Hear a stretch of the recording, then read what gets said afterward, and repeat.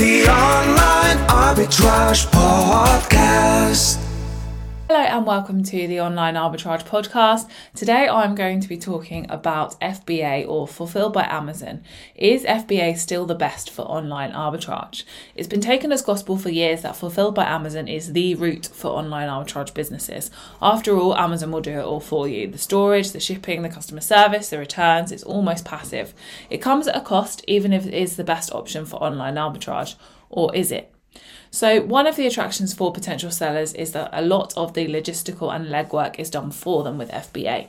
So at the most basic level, all they need to do is find some products and send them to Amazon and repeat. There are a few necessary admin tasks in between, but it really has been a revolution in using the web to make money. But what about fulfillment by merchant, so FBM? Most FBA sellers jump straight in and don't even give FBM a second thought, if any thought at all. They'll be hard pressed to find a listing without sellers manually fulfilling their orders though, so it must be working for some. So let's talk a bit about if FBM might sometimes be the answer. Now, the first thing you might think about is Amazon fees.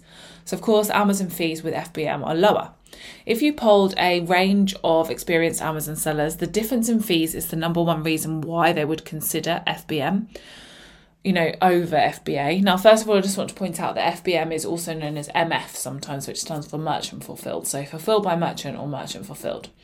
Businesses are all about profit and loss, and fees are a cost that amount to one of the top three costs for all online arbitrage businesses. With FBM sales, there are of course zero costs that come under that FBA column, potentially having, halving the fees due. For a lot of listings, that will turn it from unprofitable to profitable with the flick of a switch. The downside, of course, is that the seller is then responsible for fulfilling any items sold as FBM. So things like packaging and postage. The seller will be responsible for any post-sales admin, so returns and or complaints. And also it takes time to package and ship individual orders. This is what makes FBA stand out as excellent value for many wholesale, online and retail arbitrage sellers, not just from the direct cost point of view, but also the added convenience and peace of mind. So where the savings in FBA fees can make sense is with higher ticket items.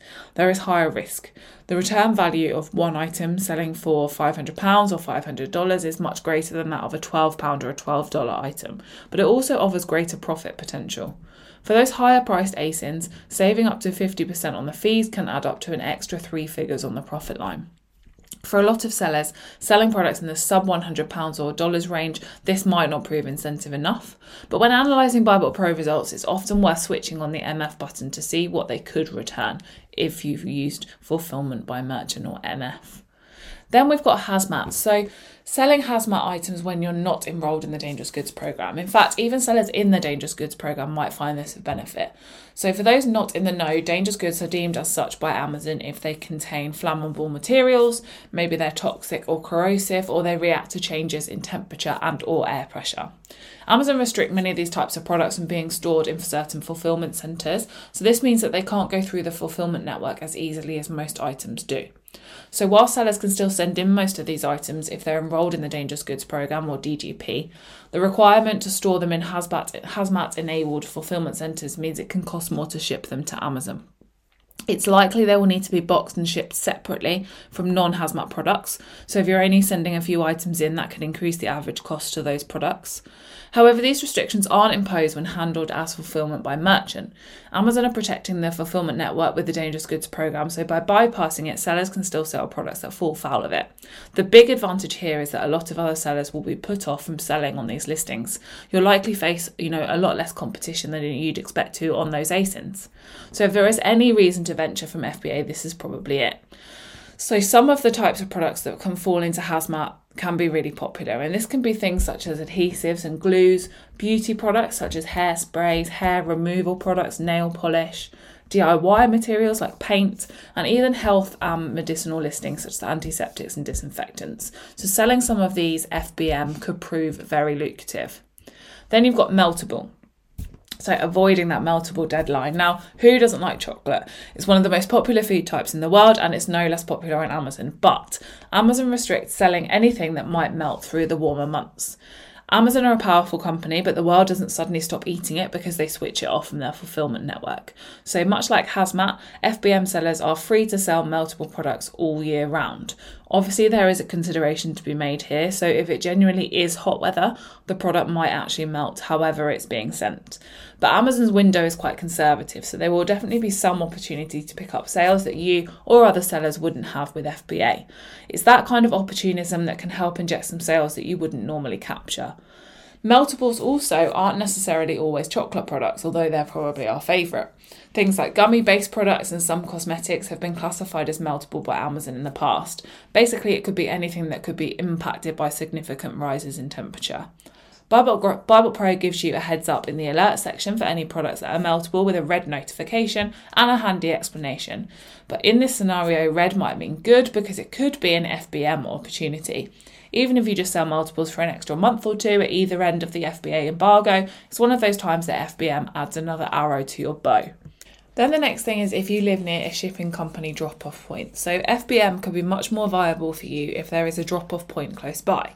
One of the downsides of having to arrange the fulfillment of orders through Amazon is waiting in for collection or getting packages to a shipment company. It's time-consuming, can cost you in fuel, and in all honesty can feel like a lot of lost time. However, if you live over the road or really close from a convenience store that has UPS or DPD pickup points, you can eliminate a lot of the hassle. In fact, it might prove more convenient than boxing up and shipping goods into the FBA network. By fulfilling shipping manually, there's no need for labelling, polybagging, or playing Tetris with boxes.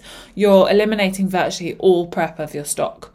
Yes, you're replacing it with packing up and labelling a box or an envelope, but if it's a product you're making more profit on by taking advantage of the lower fees, then it's just as easy to stroll to the store with it. Next, let's talk about time and space. So what your working setup is like can be equally influential on if you can logistically fulfill any of your ASINs manually. So for many sellers who do adopt FBM, the small footprint on their home or office that Amazon FBA requires is one of the main advantages, one of the main draws. So if you have a couple of spare rooms or an unused garage, or maybe you've got a secret underground bunker, then you're in a good position to consider storing your stock and fulfilling from home.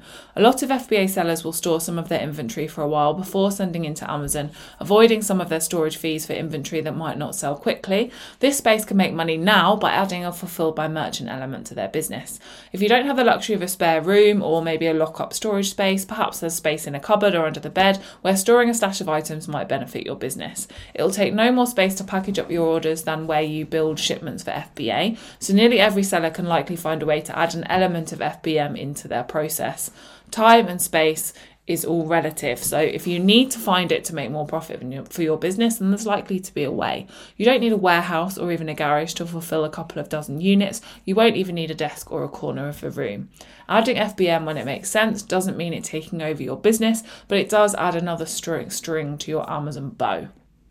Then let's talk about being dynamic with your business.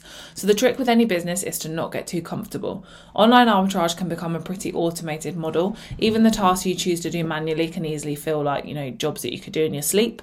Because Amazon is dynamic, you need to think dynamically too. Staying ahead or at least up to date with the changes in Amazon is essential for success. So when things change, and there's been a lot of changes in the last couple of years, considering how you will adapt will determine your success level. Some listings lend themselves to FBM or circumstances dictate that it's the most viable option. Bible Pro's competition analysis can really help you with this.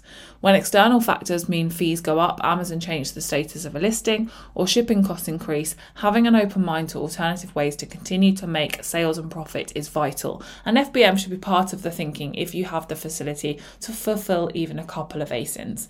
It doesn't need to be for every listing, but having the flexibility to add FBM to your arsenal when there's a change in circumstances or costs could be extremely valuable. If you can make more profit selling a listing FBM, then it just makes good business sense. So, in conclusion, does FBM make sense? FBA and FBM are not mutually exclusive. Sellers can and do combine the two and get the best of both worlds. FBA is the most popular model, and for good reason. The volume at which some sellers operate, it would take a whole other team of people to operate the FBM side of their business. Sometimes FBA doesn't make sense for a listing, but FBM might. We always encourage sellers to have a backup plan for their FBA business.